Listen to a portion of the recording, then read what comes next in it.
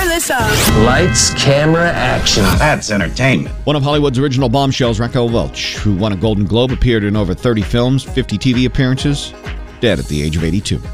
Here comes a spoiler. If you missed the premiere of The Masked Singer, the gnome was revealed as a legend, being called the greatest reveal ever. It was 97-year-old singer, actor Dick Van Dyke.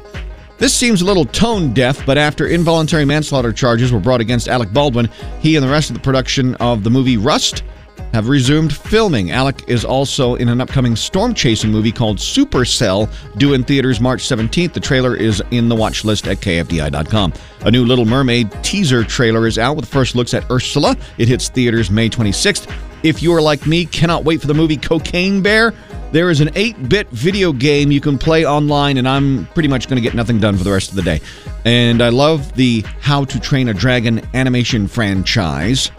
If you do too, good news, there's a new live-action movie coming 2025. Building the watch list, third and final season of Star Trek Picard is now streaming on Paramount+. It's being called some of the best Star Trek in over 20 years. Ant-Man and the Wasp: Quantumania finally in theaters today. Don't forget to stay for the 2 post-credit scenes. All the Law and Orders back new tonight on NBC. Tonight, Gordon Ramsay's Next Level Chef settles into its regular night on Fox, followed by the new sitcom Animal Control. FS1 has the Twin Duels from Daytona starting at 6. Shockers take on Temple, 6 p.m., streamed on ESPN+. Cut!